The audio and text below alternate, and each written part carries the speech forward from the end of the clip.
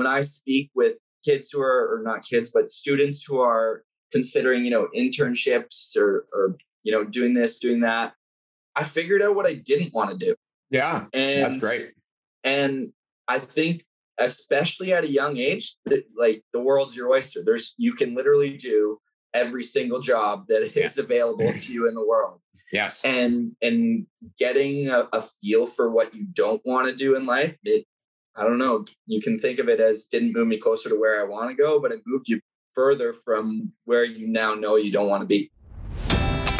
Welcome to the Leaders of Tomorrow podcast. My name is Chris Thompson, your host of the show and the head coach of the Student Works Management Program. This is a show dedicated to young and ambitious entrepreneurs and ultimately the leaders of tomorrow. Each week, we will bring you an inspiring interview or message to help you create the future you know you deserve. Let's get started.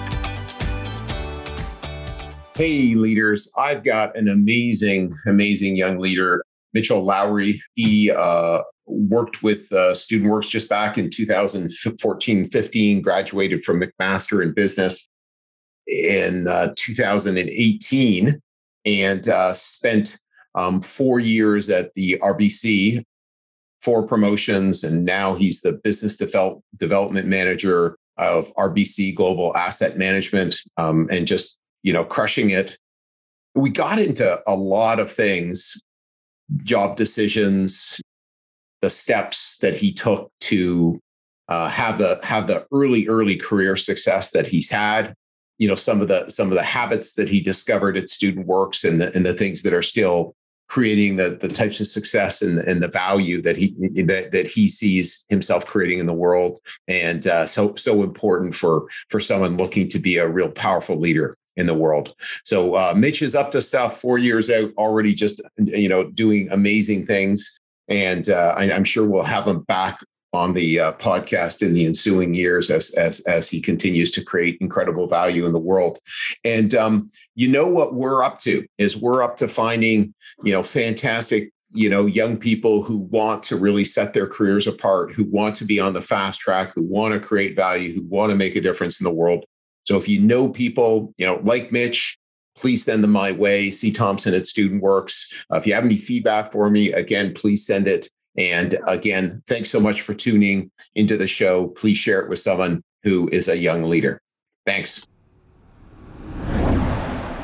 Mitch, welcome to the Leaders of Tomorrow podcast. Thank you very much for having me. Looking forward to getting into it. Yeah, no, me too. This is awesome. So why don't we start with, who were you before joining the Student Works management program? Yeah, sure. Tough question. We got to go back a while. Yes. No, I think I had a very athletic upbringing and background, and I spent a lot of time, to a degree, chasing dreams in the world of sports. So wakeboarding was the bigger and better one for me. Spent a lot of time getting some neat experiences out of that, traveling to different places around the world. And one of the things I always get to reflect on now is that the people that I kind of looked up to, call it if you're an NBA fan, your favorite NBA players or NHL players growing up became my friends at a pretty young age. So that was neat. But I was always a driven person. Yeah. Who just didn't know, or I don't want to say didn't have any plan for how I was going to achieve the things that I thought I wanted to achieve. It was just magically going to happen someday. So that would be how I would sum it up in kind of a lighter term. Right. But it is interesting. One of the things, there's a great book, and all of a sudden it's slipping my mind, but it's around the concept of, typically really successful people dig deep in a certain area and dig. And then you get mastery. And Mitch was a professional wakeboarder, and you had mastery. Again, best in the world? No, but really, really, really, really good. And you learn skills, mindsets, habits of performing that then can go to the next thing. And so certainly I had that in swimming, again, elite, but not, superstardom. And on the other hand, those habits just make a difference, So when you first bumped into StudentWorks, what maybe describe your experience, describe what you took out of it, describe, what you're still using from your experience. Yeah, no, I think so. The clipboard comes around paper, and I think it was in my intro to macroeconomics class, probably in my first couple days of university at Mac. I was there going for business, and I read about it, and it's quick, and you guys had a great value pitch for young people is what I would say, that it catches the eye pretty fast, right? And from that point on, I was really interested in it. And I think you would remember this quite well. As we started getting more and more into the process, I'm learning more. I'm talking to my parents about it. I'm excited because I don't have to worry about finding a summer job anymore for the next summer.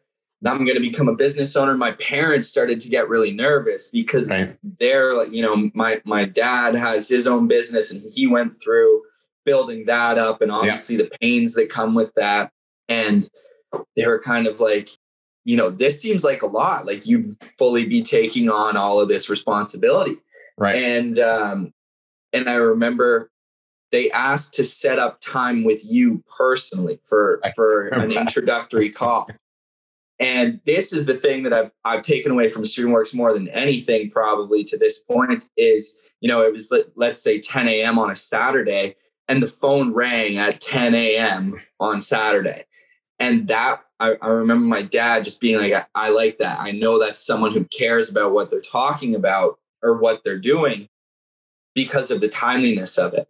Right. And there are a lot of, sure, I'm sitting in my condo looking at the walls that I painted a couple months ago in here, but those aren't necessarily my takeaways from my time at StudentWorks. It's the habits that we were just talking about from previous lives that get ingrained into you. And for me, probably the most important thing that I carry with me on a day-to-day basis is being punctual, being timely. I think it's a really, really easy way to show someone that you respect them is to respect their time. Yeah. And you're going to come across different people in different stages of their lives. And when you're vying for someone else's time or for someone else's business or whatever it is that you're hoping to accomplish with them, you need to show them that you respect their time, regardless of that. That for me was a huge one. And then you move into second year of StudentWorks. I would imagine you're still doing this, and we read the book Difficult Conversations. Yes, Fierce Conversations. Yeah, Susan Scott. It. Yes, and difficult conversations are something that will stick with us at any point in life, and I certainly have them all the time. Mm-hmm. And learning how to approach those and how to grab value out of those conversations, regardless of whatever the outcome is. Maybe the value you're taking away is just that you didn't deliver your message the way you wanted to, and you learned something from that, or hopefully you learned something from that. You can take that away. And with StudentWorks, there were difficult conversations to be had for sure, right? It happens. So those are a couple things that I think, when I think back to my experience, I genuinely feel as though I learned and took away more than anything else. Yeah. Well, it is interesting. So it's funny. I did not recall that I spoke to your parents. And now all of a sudden you mention it and I go, I so recall I spoke to your parents. It is a very rare thing. And overwhelmingly, I've done it, over the last number of decades. Every parent I've ever spoken to, incredibly respectful, kind, really thoughtful, interested. It is an enormous, thing that their child's looking to take over, and your parents were fantastic. I remember that experience, and it's something that we continue to do. Again, have those conversations to help.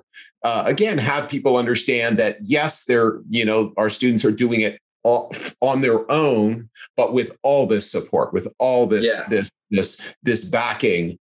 And you speak so accurately to one of our key habits, the 4 referability habits: be on time, do what you say, finish what you start, say please and thank you. And in a world that integrity is so powerful all the time. And as you go up the economic chain, and I know you've recognized this because we'll get into it, what you're doing, it's even noticed more. It's not stood for when it isn't there. It's not stood for even more, right? It's like, hold on, you're wasting my time. What's going on? And now even more so in the home services business, it's just so rare, so training and coaching in that area is so critical. And then to speak to your second point, Fierce Conversations is such a powerful book. We use it at our veteran training. We will always use it as our veteran training, as just a huge chunk of one of the afternoons that we really dig deep in. How do we have powerful conversations that are listening really powerfully, hearing really powerfully, so that we can talk about the things that so many people don't talk about. And as business leaders, as leaders, there's so many, unless we can have conversations comfortably, tough conversations comfortably, we don't want to be a leader, right? But once we learn the skill sets to have it and the mindsets, we go, I can do this. This is powerful, right? And I see that, hey, this is going to be a winning situation many of the times when I have these conversations. For sure. A tough conversation doesn't mean that there's screaming and there's yelling and there's dislike and there's none of that. No, what it means is that you probably have an opposing opinion or you have something difficult that you have to say. Yeah. And that doesn't mean you need to disrespect someone or deliver your message in a way that can't be construed as, okay, this person's coming from a place of like being genuine and just being honest, and they're trying to find the right solution out of that. And it takes time to embrace that and to learn that happens and that's okay. But getting there becomes very paramount in your ability to build on how you communicate with people as you grow. Yeah. And I remember in your third summer, so the first 2 summers, Mitch was a very successful operator with us. In his third summer, he decided to do some wakeboarding and compete and coach during July and August. And all of a sudden, I remember as well, you spent a bunch of weeks up working with Devin. And my son, who's a little younger than you, but and then I go, no wonder I know Mitch better, So exactly. Yeah. But that was super fun to have Mitch around the house. And so, but speaking about that next summer, so in your third summer at MAC, in your business program, they get you working in some co-op programs. You joined General Motors. So what was that experience like getting hired? What was that experience like at GM? What did you take away? Yeah, it was funny because I was with you guys when I was going through my interview processes. So I felt like I was coming back to yourself and Helen to be like, yeah, I got the job, as opposed to my own parents. No, it was really different. And I actually don't. So the job I took on there it was a group production leader, so essentially a manager on the floor at GM in Oshawa. And I don't think that without the actual past management experience that I had, that I would have got that internship. Right. And that was a really, really, really interesting year. It turned into a scenario where I was, barely cracked 20 years old kind of thing. And I'm leading a large group of people who are producing something that brings a significant amount of value to people's lives, getting from point A to point B. And that obviously had its challenges at times for a variety of different reasons. But it was a really interesting experience too. There was more than one difficult conversation that was had throughout my time there. And I get to walk away 12 months later with great relationships that I had built with some managers at GM, both within the plant as well as, getting to the opportunity to meet some of the more senior people, more on the company business side of things as well. But gaining a new set of communication skills and leadership skills that were so far beyond anything that I ever imagined, because it is a production line and it can be a challenging environment at times. Yeah. Not always by any stretch, but it gave me the opportunity to kind of reconfigure how I thought about what makes people tick. Mm-hmm. I think good coaches in sports would probably possess this quality, right? And right. You need to try and get the most out of people, and learning that that's probably not going to happen by speaking with each person in the same way or, communicating with them in the same way is a valuable lesson to learn. And it's a difficult one to learn without having to actually do it. Right. I think there's something to be said for kind of managing the circle in one sort of direction, but in terms of getting people or helping people to do what they're trying to do, there's certainly something that you could say about having to learn what it is that's behind those walls to get them to do that. Absolutely. And one of the really neat things about the program at Mac is that it's a year-long program. Yeah. So it's like, you really get to dig in and roll your sleeves up, like, not a 4-month program. One of the reasons why our program is so unique is most students can only work 4 months. So it's really hard to give somebody a whole lot to take on in 4 months. And we have a whole model that creates that. But for this, you could see that in a year, you can really trust someone to do it. And then I can see in the last 4 months, they gave you an opportunity to work as a financial analyst. So what were the takeaways in that role, Mitch? Yeah, so that one's the financial analyst was interesting. And the reason I would say it's interesting, I mean, it was very, very junior. It's a lot of, like, let's call it data entry and sure. doing things that are maybe a little bit more benign in nature. I wouldn't necessarily say I'm always looking for the opportunity to do something that's super relaxed. That's not really my personality. Right. But because I had spent the first 8 months in the floor, I got to learn the business at the ground level. Okay. So by learning the business at the ground level, it translated over to the financial side. And you're working for a controller at that point in time. Right. And you have an understanding of the process and the costs and all these things that you're actually analyzing because you know the business. Right. It would be as if, and I know that this happens all the time with student works, but a crew chief or a painter becomes an operator. Yes. One day, right? And they just have probably a bit of an advantage over someone who's totally just signed for the first time in university. Yeah. Because they know the business, they've seen it run, they've communicated with the clients at the job sites. And so that was something that really helped. Mm-hmm. And then to be frank with you, Chris, and I think if I have a message that I share with when I speak with kids who are, or not kids, but students who are considering, internships or doing this, doing that, I figured out what I didn't want to do. Yeah, and that's great. And I think, especially at a young age, like, the world's your oyster. You can literally do every single job that is available to you in the world. Yes. And getting a feel for what you don't want to do in life, I don't know, you can think of it as didn't move me closer to where I want to go, but it moved you further from where you now know you don't want to be. I think that's so strong. Like, I think one of the most important things we can do is just learn ourselves. What motivates me? What excites me? And then, okay, let's go do more of that. Because if work doesn't feel like work, you've got a huge competitive advantage over everybody else. And your life's going to feel way better.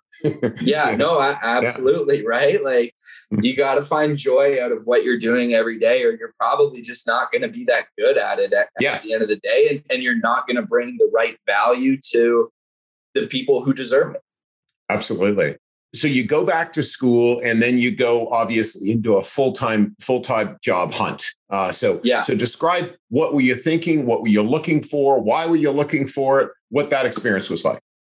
So to me, what was always really interesting as soon as I got to Mac was learning about finance and learning about capital markets in particular, the flow of money and how that works. And there's so much to learn. We had a live trading floor at Mac, so you could do an internship program there. We had classes that were designed around actually, learning trading strategies, and you're using softwares there to do that. So that became, pretty early on. I knew that was going to be the goal. Right. High-paced environment, and it's exciting to me.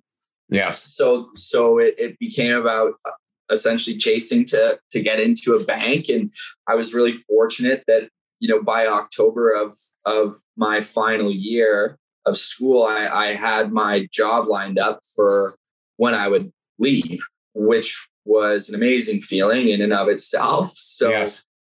I was really lucky. I got to do that. I got a little bit of time off before starting. So I kind of took off to Europe with my two best friends right away after school for a few weeks. And then it was pretty much go time from there. Awesome. And so you joined the RBC and you went in as a senior analyst at cashback and non-rewards cards. So what does that mean? What were you doing? Not to go too deep into it, but it's also good. It's also good because our leaders want to understand, hey, what are roles? What do you do? How's it start? Et cetera. Because how long have you been at RBC? So I'm coming up on 4 years. That's what I thought. June of 2018. That role was in product management role on what we called personal and commercial banking within RBC. So I guess it started as an analyst role. But what I was doing was helping with the product management of cashback and lending credit cards developed by RBC. So the team that I worked with was fully the people who would come up with the credit card ideas and, the rewards that you would get on them and kind of running the business behind that, which was interesting because I think I remember you and I having a conversation about this. It was like, I kind of just thought credit cards are credit cards and you pay money using them. And it's like, no, there are people who work on them behind the scenes. And, you're working with a lot of different side of the banks, focuses on engagement and providing products to people that are going to bring them value. As Canada's now, at least last time I heard, was the second most digitized country in the world in terms of how we use money. Wow. So Sweden being number one. So people don't use cash in Canada anymore. It's just not a thing, right? Like credit cards had become the way of payment. People are using them in a transactional way as opposed to a debt facilitator. Yeah. And that obviously shifts business and so on and so forth. So it was an interesting opportunity to learn about really a business that's significant in almost everybody's life who's an adult, but is kind of like almost forgotten about to a degree, right? So that's kind of what went into it, just doing business analysis there. Okay. And then you got a promotion after a year and a bit. And so what was that next role?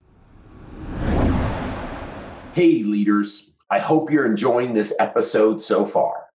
Since we started this podcast, every person you've heard from has been one of the incredible alumni of the Student Works Management Program.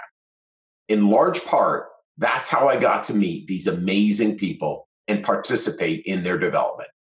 Starting now and only for the next few weeks, we'll be on campuses across Ontario, Quebec, and the East Coast, interviewing students who think they have what it takes to start their first business and get started down the path of entrepreneurship. If you think you have what it takes or know someone who might be interested, visit leaderspodcast.ca/apply and start your application process today.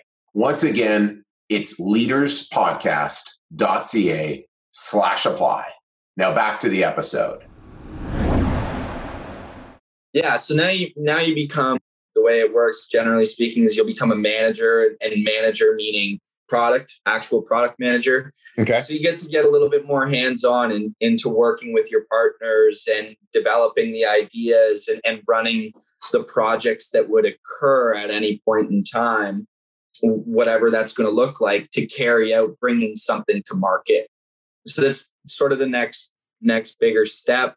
Really, you just sort of start to bring on more responsibility, get into a little bit more of ideation stage, as opposed to being able to bring forward analysis to back up something or be able to justify something in the world. Okay. And I know there was one big breakthrough that you were able to create. Can you talk about that here? I don't think I could get fully into that one. Okay. Yeah. Okay. No. Can we talk about it in a general way? Meaning there was something creative that you found an opportunity to save time and energy for RBC. Yeah. No, just, and this is a great thing for anybody to take away, is whenever you have the ability to reduce, like from an operational standpoint for yourself in your own job, you should always look for efficiencies, like smart efficiencies that are not cutting corners, that are not doing less or taking more risk on for the bank.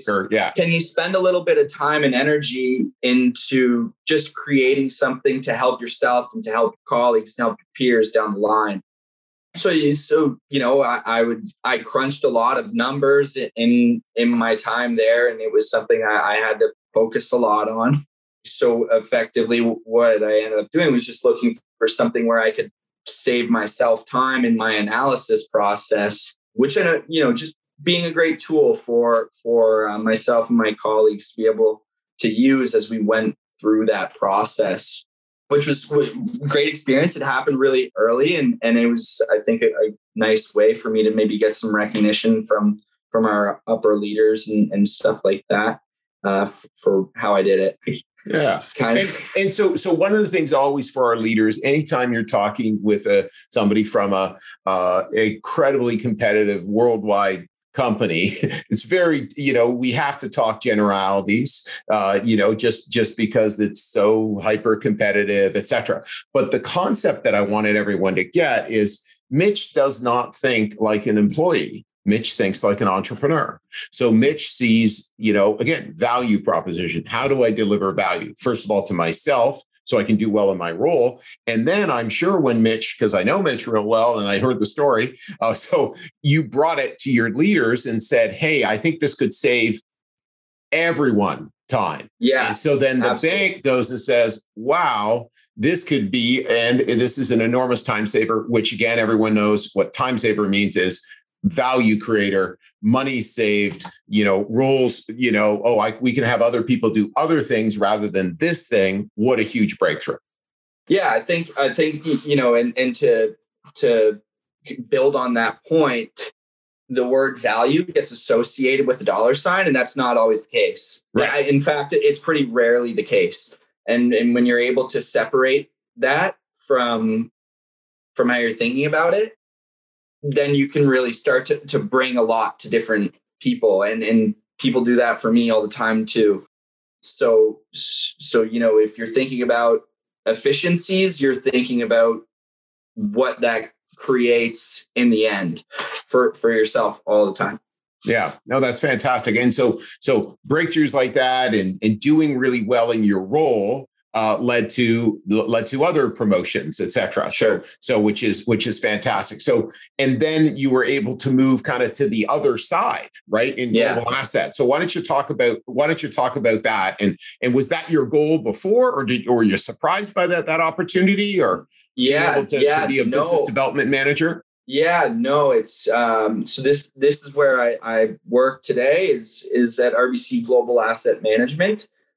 So effectively we're the division of the bank that creates and manages investment products that we bring to the world. So you want to walk into the bank branch to invest some money or your savings, investing money.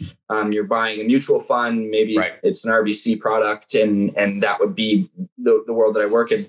So that was, as going back to kind of the schooling, it was always the interest for me is that side of the business. And I was fortunate. I got into the bank and I just tried to work as hard as I could and build a good reputation and create really great relationships with my managers who would, we obviously had conversations along the way about, where I might want to end up down the road and them wanting to support me in that. So this was always the goal. And then getting into the side that I'm on now, business development managers, of course, developing business and letting the world see that, or helping the world to see the products that RBC makes and how they bring people value, investors value. So that was maybe a side that I didn't know so much about, was this kind of wholesaling idea. And I was really fortunate. It was networking that got me there. It was sort of a fluke opportunity of meeting someone one day who, through mutual friends and nothing more. And then it's meeting for coffee, having a great conversation, and one thing leads to the next, and you can get an opportunity out of stuff like that. And so where I'm at and being on, this we'll call it relationship management side of the business has been really great. I think it's been a great marriage of the passion that I have for capital markets and learning about finance and learning about how our economy really functions. And I like people, and I like working with people, and I like talking with people. Right. And this role in this world that I live in has allowed that to merge. Awesome. So when you talk about wholesaling, who are your clients, Mitch, and who are you talking to? Who are you trying to, enroll in buying with RBC?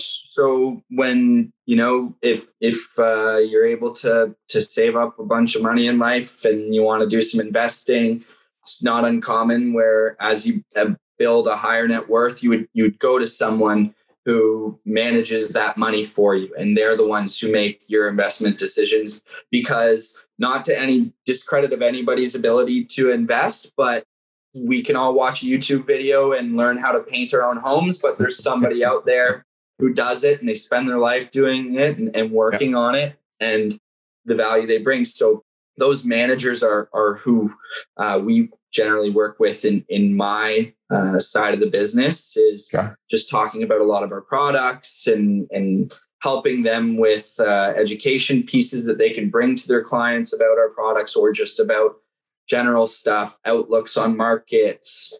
Right now would be a great example of there's a lot going on in the world in a variety of different reasons, right? And that's something that our business does, is we do a lot of research, and we bring a lot of that stuff to market for our clients and for them to deliver to their clients. So you become a bit of a conduit of information for these money managers and helping them to bring value to their clients ultimately. That's the end goal for us, is to just bring value to people on a day-to-day basis to help them with their business and their clients. Absolutely. And so for our leaders, again, you gain more and more capital, and many times people are, we have a complete training now, Mitch, coaching our leaders in our business how to actually look at managing the first money they're getting and what to do, and mostly what not to do, but bunch of what to do's. And then I got a couple tips for them personally. And the market's dropped like a stone over the, it's May 24 right now. We're recording this, so it's been a really, really horrible number of months. And one of the biggest things that these money managers do for high net worth clients or higher net worth, or, as they're approaching is not to flip out. It's like, and even also making decisions about, hey, and sharing the value of saving and things. So a lot of times it's pretty basic stuff. And on the other hand, it's as you mentioned, I could do it myself. And a lot of times it doesn't go as well. So there still is an enormous market out there for people who provide really amazing value. I know we work with a couple of them. And again, we wouldn't think of managing it all on our own, given all the stuff that we have to do. So, yeah, I think, and this is not specific to anything, but there's a very, very emotional side to money, and not to say like, you should take that emotion out of it. It's your hard-earned savings. It's everything you work for. But as many people know, you like to save and plan for retirement, and planning is a huge, huge part of how people need to think about money as maybe they accumulate some of their own. And doing that entirely independently is very difficult. It's not you don't have an emotional connection necessarily when you go to the grocery store, buy your food for the day or whatever, but you have your plan of maybe you're vegetarian. So this is how you're going to eat. And this is, these are the ingredients you want to put more of into your body. And there are people and institutions or businesses out there that can help do that. And I don't want to say take the emotion out of it, because emotion's always going to be there anyhow. But help to realize like maybe what it is that you're looking for, and then point you in the right direction. Yeah. Really. Yeah, no. And just kind of, hopefully get you not to make bad decisions in those really stressful moments, and coach you off the cliff and exactly. And just for our leaders, I was listening to Tim Ferriss, who is a favorite, a great podcaster. He had Morgan Housel, Housel, on, and he talked about the psychology of money. I like the podcast so much, I bought it. And it's a great book, really easy read, 25 chapters about a lot of the things that we're talking about. Why do we need money? What's the purpose of it? What are you really trying to do? What are you trying to complete? And being really, really clear of that, because I think a lot of times with money, it is so personal. A lot of times there's stuff from your childhood coming up about how you manage your money or how you think about money, and getting really, really clear is really, really important, because obviously the impacts of not managing your money are really, really monstrous, and the impacts of managing your money well are incredibly freeing. So we recommend the latter. No, sure. So it's great, and we're still learning stuff as we go along. Different cycles and points and times throughout history have always brought on things to be learned.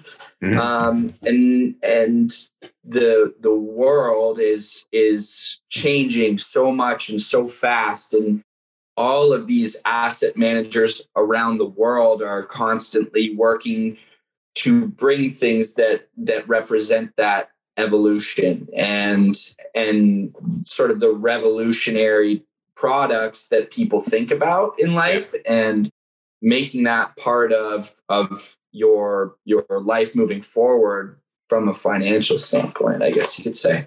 Yeah, no, it's really awesome. And as obviously congratulations on your progress and really, crushing it just such a young age out of school. Well done. I know, I'm sure most of your peers are quite a bit older than you doing the role. Thanks. Yeah, no, we've got a great group that I work with everywhere. And I've always been very fortunate to get that, but it's incredibly talented place to work. A world-class bank like RBC. So for sure. So we've been talking about a lot of good things, and a lot of progress. But I know you've made mistakes or failures or setbacks. Sure. How do you see that, and what did you gain from that? There's times where the biggest one that I've personally struggled with is you can pick up a hockey stick and make progress at shooting a puck if it's the first time, right? Maybe you get it off the ice. When you move to a big corporate world, it's harder to see that progress for yourself. It takes a lot of time to, right. You got to learn a business. You need to learn the intricacies of the business. And it can take a lot of time to get there. And this will seem like a cop-out, but one of the biggest, hardest things on me was you want to be really successful and really good at what you're doing right away. Yeah. And it's easy to get really hard on yourself as you start to do that. And like for me, it became personal. Like I was taking it personally, but nobody was putting any pressure on me other than myself. Yeah, for sure. And to be that led me down a bad path. And you've got to find your way to get out of it. And something that I developed a long time ago now, which I carry to this day, is writing goals down for the week of things that you want to do and you achieve. And it's nothing that we haven't all been taught since we were in probably grade 2 or 3 of doing your to-do list, right? And checking something off. That's one thing is just if you're trying to be successful, if you want to be a value contributor wherever you are, it can be easy to get pretty hard on yourself at times. Yeah. But other than that, I think that there's something to be said for being okay with your failures in life, and let's say acting to go. I want to go fail so that I can learn something from it. I don't take that. I don't share that approach, but it will take time to embrace your failures as they happen. If you're emotionally connected to the success that you're going to have or whatever, but there's always something to learn somewhere along the line. And if you have to be very real with yourself, and you have to look back, and it's difficult because it means you have to be very present as you're doing things and picking up on what you've done. Right. But you have to look back and you have to criticize yourself a bit. I could have done this different. I should have done this different. I did XYZ when I should have done ABC instead. Or whatever. Exactly. Order. The scenario would be.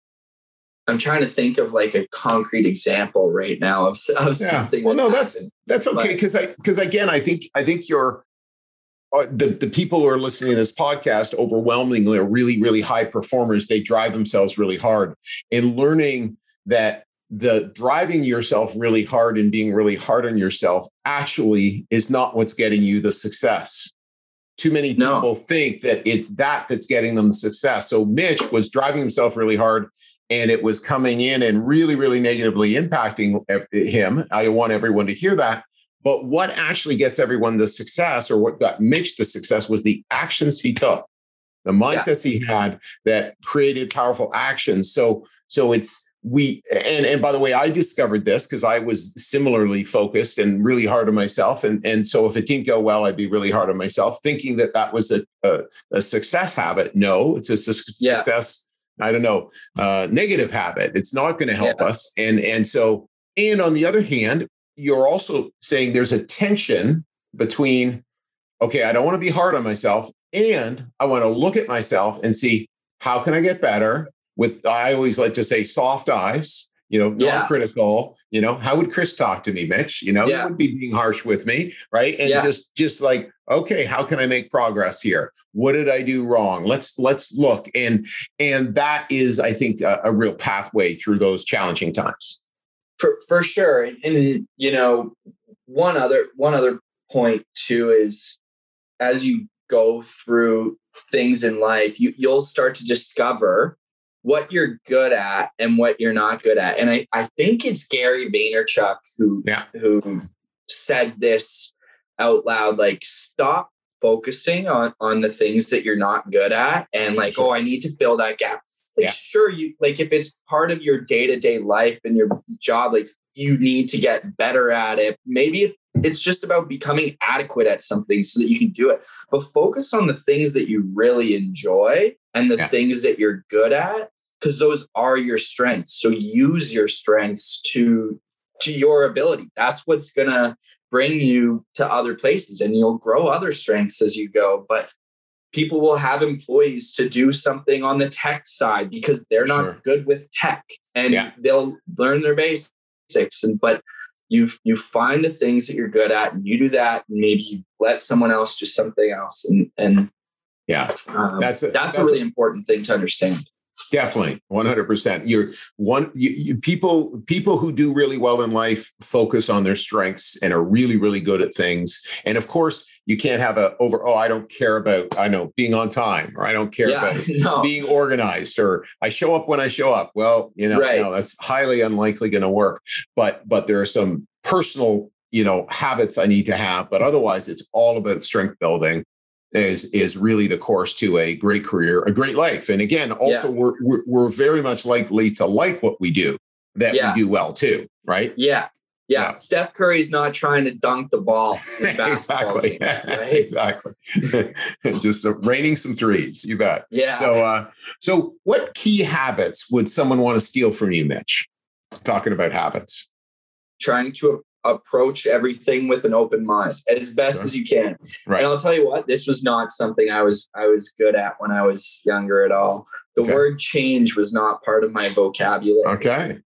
But you learn over time that it's in everyone's best interest to really, really just try and hear the other side of something. And you're going to have your points in time where it's just, nope, I'm right. And that's it. But it's always worth hearing somebody else's side or hearing their opinion. You're going to learn from it. If you're really, really engaged, then you're going to think about their opinion and how that might work, and start piecing together puzzles, and you can maybe merge different ideas. But I think that's one, just always be willing to hear other people's side of stories and be approachable. I think it's a better way to build lasting relationships. For sure. And I think being deliberate with the things that you're doing.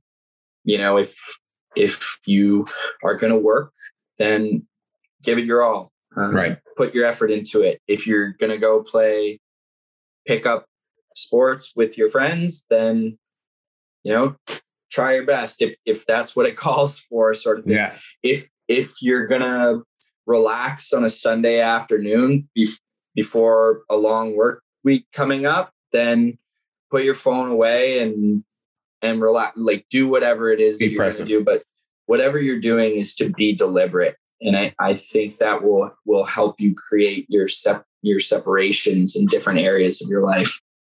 I think that's awesome. So before my final question, anything else you'd like to share with the young leaders on this podcast, Mitch? Yeah, just don't be scared to try. I think a lot of people in life, you get nervous, and boy, I am still learning this as I go along, but you get nervous about making mistakes or saying something wrong. Trust yourself a little bit, right? Sure.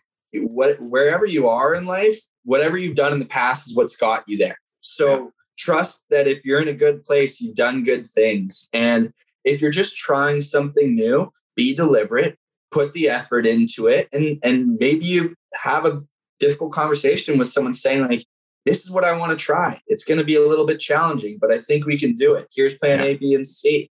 But you can't live inside this box of everything I'm doing is great and that's it.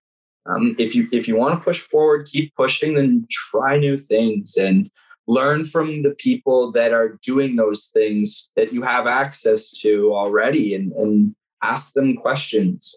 Communicate with the people around you that you get access to as much as you can. Right. We were talking earlier, Chris, the power of human connection. Yeah. And tap into that wherever you're comfortable to get involved with people and learn from people.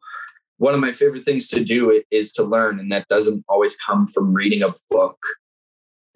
Or whatever it is that it's Jeopardy. Yeah. But talking with people is one of the most powerful things that I've really learned, and is really enjoyable to me. Yeah. We were just chatting about, where Mitch was and RBC was around coming back to the office, and they still are. You can, and not totally set now, but Mitch is regularly in the office, walk into the office, and again, the opportunity to meet, and especially in our 20s, the opportunity to meet and build relationships and learn from each other is so powerful. I know, it's just, there comes a time when, you can live anywhere and do your job. Yeah, there does come a time. But early on, the time is to meet lots of people and learn and develop a network that can really assist you as you assist them. Right. Absolutely. Yeah. Always do things with, especially in the working world, you need to be delivering value to others. If you're doing it for a selfish reason, it's not going to work. You need to be bringing value. And that comes in a lot of different forms. Absolutely. So final question, Mitch, when you think of a leader of tomorrow, what do you think of? A leader of tomorrow is someone who's going to be approachable, someone who's going to be very, very flexible and very dynamic in terms of how they operate. COVID's shown us that has to be the case. Yes. And you're going to need to be able to mend a set of skills that are both technical as well as on the softer side. So be a nice person, be a kind person, be someone who other people want to be around. And I think that'll drive a lot of success. But as our world continues to change, I think that we're going to see a very, very different world 5 years from now than what we live in today. And you're going to need to be able to adapt to what that looks like if you're not one of the ones already kind of leading the charge towards it. Absolutely. Well, Mitch, I really appreciate. I know it's been a long time coming. I know life is really, really busy doing what you're doing. So I appreciate you taking the time and fitting this in your schedule. And again, with gratitude. So thank you. Yeah, thanks a lot, Chris. It was fun. Okay. Hey, fantastic. You have an awesome evening, and we will talk soon. Hey, leaders. I hope you enjoyed this episode. By now, you are aware that we work with ambitious students every single year to not only help them run their first successful business, but to further their development as a leader and give them an unfair advantage in the future over their counterparts. It's why starting now and only for the next few weeks, we'll be on campuses across Ontario, Quebec, and the East Coast, interviewing students who think they have what it takes to start their first business and get started down their path of entrepreneurship. If you think you have what it takes or know someone who might be interested, visit leaderspodcast.ca/apply and start your application process today. Once again, it's leaderspodcast.ca/apply, and I can't wait to see you on the other side.